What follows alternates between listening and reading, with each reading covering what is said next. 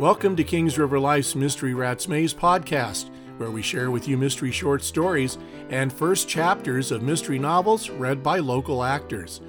This episode features the Christmas mystery short story Santa's Helper by John M. Floyd.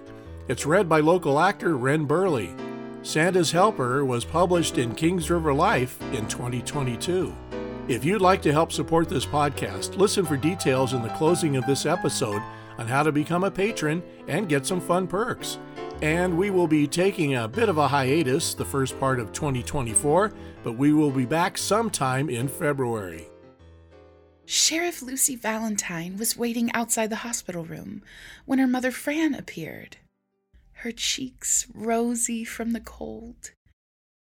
Fran was a retired school teacher, an amateur crime solver, and, to Lucy, a sometimes pain in the rear end. Not necessarily in that order. "Merry Christmas," Fran said, as she took off her coat and gloves. "You done with your shopping?"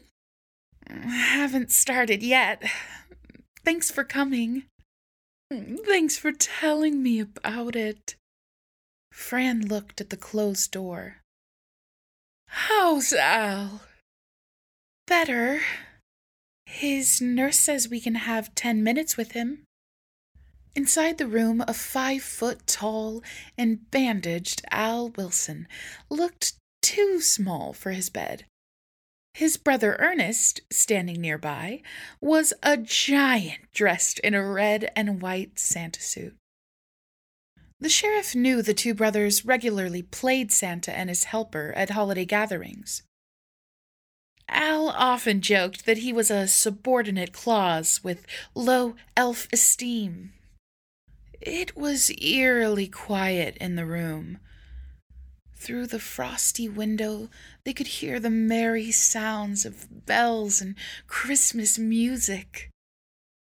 "Tell us what happened," Lucy said to the small patient.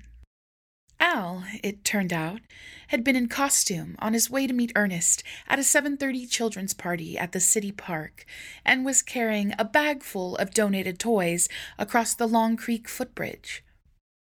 It was already dark, and he remembered hearing the loud clocking of oncoming footsteps and meeting 3 men walking in single file across the bridge, heading east as he headed west.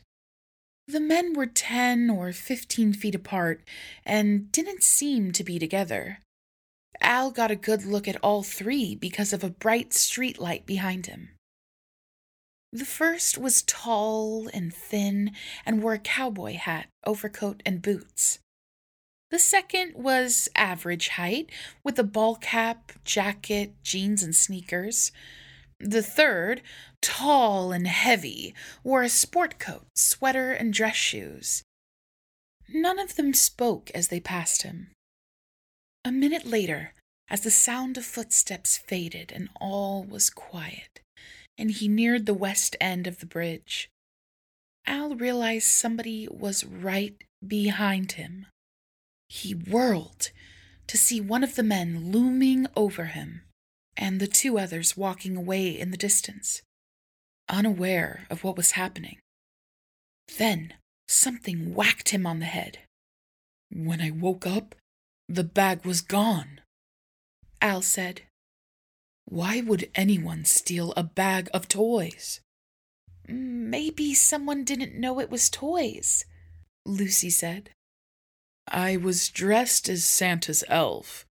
Would an elf be carrying a money bag?" "Who knows? The good news is there's been vandalism at the park lately, so there's a night vision camera mounted just west of the bridge. We'll have images of the 3 guys before they ever got to you, so since you saw their faces, you can pick out your attacker." Al shook his bandaged head. "That's the problem. I saw their faces before the attack. When it happened and I turned around, the streetlight was shining in my eyes. I don't know which of the 3 came back and mugged me. I just glimpsed a hovering shape and then, bam!" Everyone in the room fell silent again. Pondering that, Even the music outside had stopped. Lucy turned to the others. Any ideas? More than an idea, Fran said. Lucy blinked. What? The mugger was the second man of the three. He's the one who did it. The others in the room just stared at her. How do you know that? Lucy asked. Al said it was quiet during the attack, Fran said. And the second guy was the only one who wasn't wearing hard-soled shoes. Otherwise, Al would have heard the approaching footsteps. Smiling, she put her coat on again, walked to the door, and turned to look at Lucy. When you look at the video, since they were all walking in line and separated a ways from each other, your mugger'll be the guy in the middle. Lucy's mouth was hanging open, and so were Al's and Ernest's.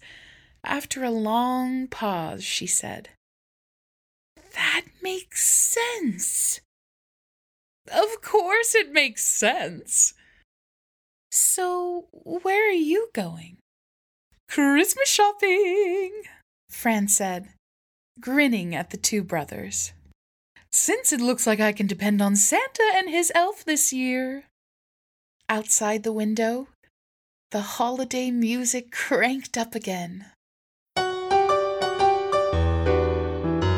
This reading of Santa's Helper was produced by Kings River Life and directed by Lori Lewis Ham.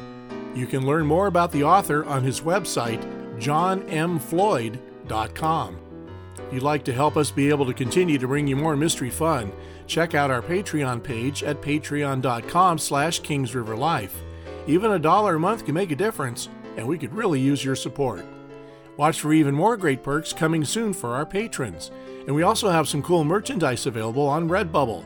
Check the show notes for the link and for the links to our websites and social media.